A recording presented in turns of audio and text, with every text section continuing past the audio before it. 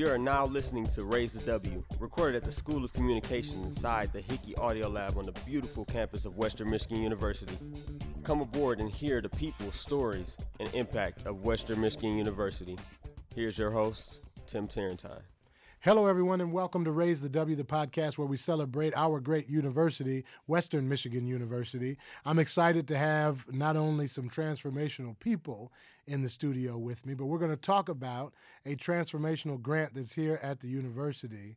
And the curator, the catalyst for this transformational opportunity for our university is here with me. And I'm so glad to have Dr. Mary Ann Stark, who's a professor of nursing here at Western Michigan University and our College of Health and Human Services. Hello, Dr. Stark. Welcome.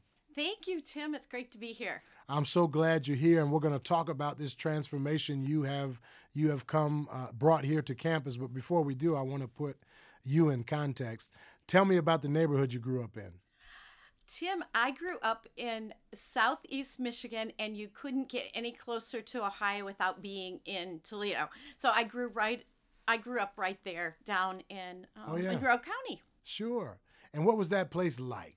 It was very small town, and I've told people in the past, which maybe doesn't mean a lot to a lot of younger people, but it was kind of like Mayberry, where, it was just like everything seemed very perfect, which I learned, of course, it wasn't, but it seemed that way at the time. So it was a small town, a small school. My graduating class was 300 students. Yeah. So you matriculated through high school there. Yes. Right on the border of Michigan and Ohio. Yes. And then you went where from there? I went to a college in Illinois called Wheaton College. They did not have a nursing program, and I really wanted to do nursing. So I switched to Capital University in Columbus, Ohio. Yeah. And they had an excellent nursing program, and I got my bachelor's degree there. So why nursing? What was it about nursing that feeds your soul? How was that birthed in you? Actually, as a child, I had some illnesses, and I realized that nurses were the ones that held your hand, and they were the ones that were there through all the ugliness. And therefore, it appealed to me. And I think I was probably about 12 years old, and I was like, yeah, this is it. Started volunteering at a local hospital when I was 16, and I'm like, yes, this is it. This is the one. Mm-hmm. That's great. And ever since, you've been happy with that choice. I love it. Yes, I love it. How'd you get to Western?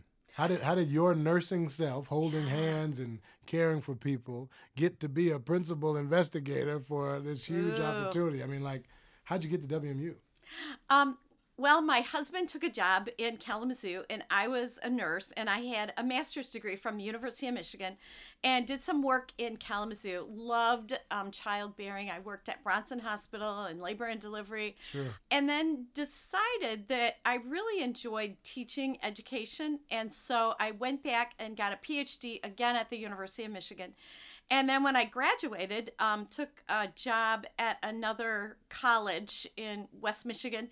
And I really wanted an environment where that was more research intensive. I loved research. I, believe it or not, love writing and doing the data analysis. So I ended up at Western, and my expertise is childbearing, and I've done several studies with childbearing women. Yeah. And I one day had a student sitting in my office looking across from me. And she said she was a student that was from an underrepresented group. And she looked at me after she had not been able to complete a course the previous semester and said, we talked about, now, what are you going to do to be successful this semester? Yeah. And she said to me, you know what, one of my biggest fears are coming back to school this semester is I don't know any of the people in my class. And I thought, she goes, I like to study with people, and I don't know anybody to study with.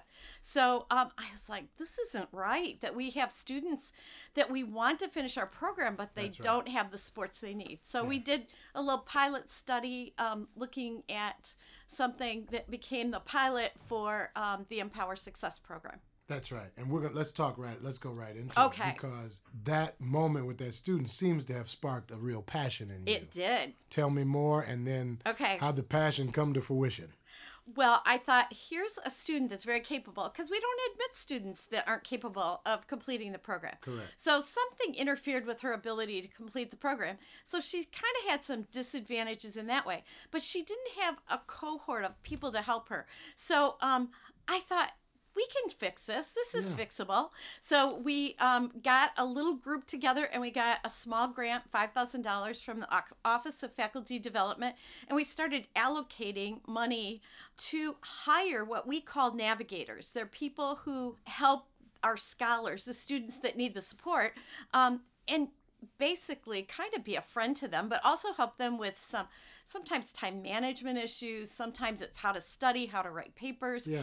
So we hired these students and the navigators to help the scholars. And you know what? When we were done with this pilot program, all our scholars passed that semester, and they all did very well. Sure. And so we decided, when there was a grant that became available from the Office of the Department of Health and Human Services in the HRSA, the Human Resources Service Administration, and it was called Nursing Workforce Diversity.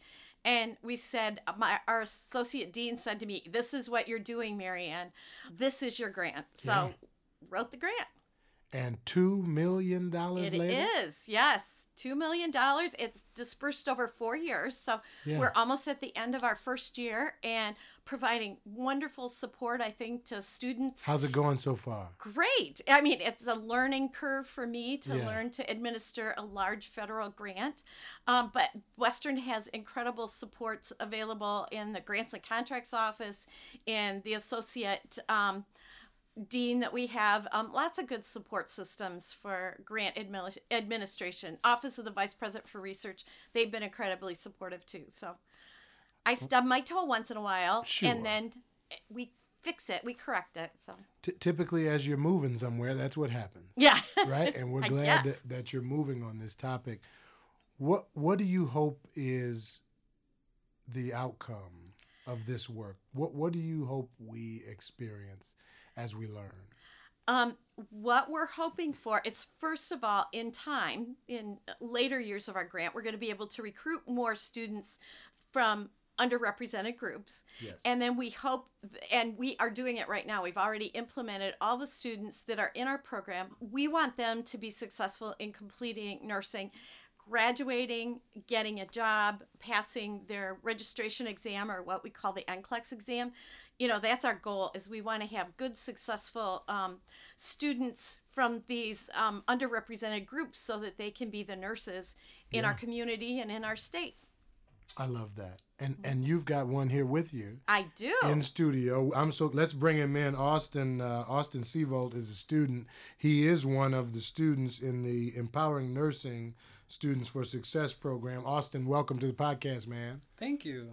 Listen, this sounds like one heck of an opportunity. Yes, for sure. Tell me about how you have experienced this transformational grant and the supports around it. For sure. Well, you mentioned the pilot. Was that the Marie Gates Yes. Scholar Program? Yes. Okay, so I was originally Marie Gates Scholar last year. Yeah. And the way it was approached to me was that it was supposed to help students who were, underrepresented or, could be at risk for not completing nursing school. Sure. So my situation specifically was I come from a very financially unstable background. So single mom, not a lot of financial support, and I pay for all my own bills. So money was tight. And so that first semester I had just like a $300 scholarship, which helped pay for my apartment and stuff. So that was nice. And then this last semester in the fall, the scholarship was technically done. It was a one semester thing for Marie Gates. And my federal aid helped pay off my school part, but I was left to cover apartment, car, insurance, everything. Cost of living. Exactly. And I wasn't going to be able to do that. And I didn't tell anyone, but I wasn't going to be able to continue school at that point. And it was tough. And so the day before, I actually got this email. My mom and I were talking about trying somehow to come up with like a $6,000 loan. She can't provide it. She can't co-sign. Yeah. So we were like, how do we do this? And then the next day I had an email from Professor Searing saying, we would like to offer you a $6,000 scholarship a semester. Oh my goodness. I hadn't told anyone. So it was like, it fell in my lap. It was a great moment. So because of this, I've been able to pay off all my living expenses for the year. I need And- music on this podcast. God, So I'm literally that is here still. amazing. I'm here still because of this program, for sure. Wow, Yeah, that's an awesome story. yeah. I'm very. Why very nursing grateful. Why nursing? for you? It's funny you asked because I was originally going to do music education, Yeah, and I chickened out, didn't want to do my audition, and I was like, you know, what can I do that can still actively be involved with people? yeah. So I was like, well, we'll just try nursing. And I'm glad I did because I've really enjoyed it. I've enjoyed my pediatrics rotation. I would like to do pediatrics. Good But for you. I want to go on specifically and get my master's and PhD to teach and do research. So that's kind of where I'm going right. I know. So, I'm Marianne, very how does passionate. that? I wish people could see your face. Yeah. How does listening to Austin talk? Yeah. I am. You know, I'm filling up. How does Yeah. that make you feel? You know, Austin is a perfect example of what we like to see coming out of our nursing program in general, but specifically the Empower Success program. Yeah. That he's going to be a great role model for other students, and there are hardly very few men that go ahead and have PhDs and then enter into education. So that would be amazing. And Austin, I want to offer you a job at the Bronson School of Nursing. We'll have to work that out in like a decade, but That's yeah, right. we That's want a it back job here. in earnest. You Yes. heard it here first on Radio Yes. W. Wow. Okay. So now the idea is the action point, right? So if we've got this grant, students are learning and growing. How else can Bronco Nation help make sure that our nursing profession stays committed to diversity, because the population they serve requires diversity, right? How do we stay committed to that? How do we help you? So can I? Okay, Yes. so that's great because I'm actually working with faculty right now on another grant. We're trying to bring in more LGBT inclusive curriculum into our school. That's awesome. So, yeah, we were just awarded $5,000. We have a couple more coming. So we're trying to bring in some nursing researchers from California to implement curricular reform. So I'm actually doing the presentation with them next spring. So this is where my research is starting to I'm really enjoying this. Yeah. So I'm actually taking on a personal credit next semester to do private research with myself and try to get this ball rolling to help the program and myself.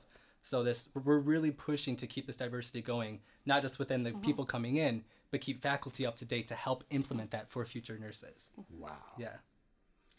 Yeah, when you say you get $2 million, that's over 4 years, about $500,000 each year. That's a lot of money. Yes. And we're very cautious with how we spend it. But we do have some constraints placed on us, rightly so, by the federal government.